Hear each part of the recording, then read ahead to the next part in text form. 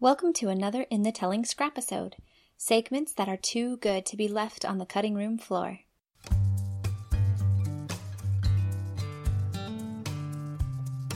In this Scrapisode, Les Pardue discusses how an escape room is a tactile, deeper dive into a story and not a rehash.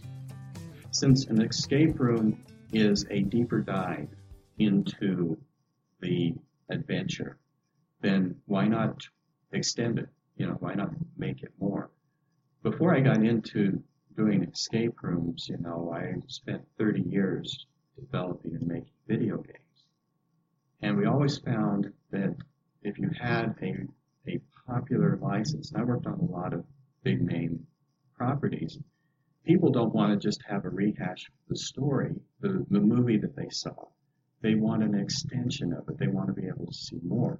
And so a lot of what we do is we trying to add to the story rather than just be a rehash of what was there. So if we were to visualize what you're saying with the Aristotelian plot structure of that line here till the inciting incident, and then it goes up till the climax and it goes down a little bit the denouement, you're building a 3D model that's like, oh, but that inciting incident makes me want to look over here, and then this rising action moment here, I'm going to branch off this direction, and so you're like taking that out different ways. Yeah. It's every story has many more facets than what you would find in the linear quality of the narrative that you read. And there's several places that it's like walking through a house and you go, yeah, okay, this is the tour, but I want to see what's down that hallway. Yeah, where the little rope line says I can't go. Yeah, exactly. So we take you past those barriers in a very intensive moment in time. I mean, you have an hour to solve the story. So we can't give epic narratives. But what we can do is we can take a little piece of that story and explore it in a depth that people have never experienced before. Because like I said, as we were looking through the rooms, it's that tactile experience. It's the full sensory experience of not only being able to hear something, being able to see something, you're actually touching it and holding it. And that brings a whole new dimension to the idea of storytelling. And you can't do it in a video game, you can't do it in a movie. You get close in a theme park, but not close enough because they don't let you touch anything. Right, yeah. This is the part of the ride you interact with, and everything else you just look at.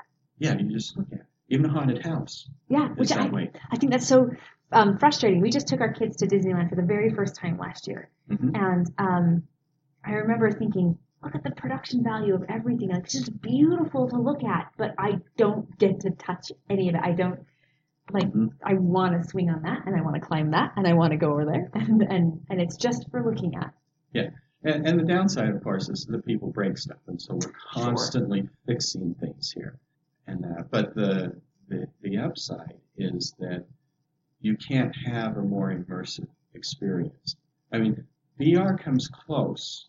But it's not tactile. Not real. Yeah.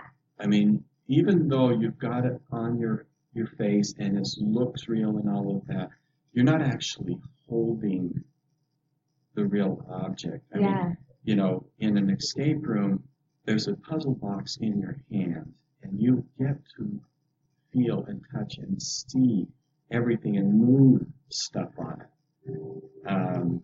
And that's the step that I think makes the magic of the escape room. And it allows storytelling on a much deeper level.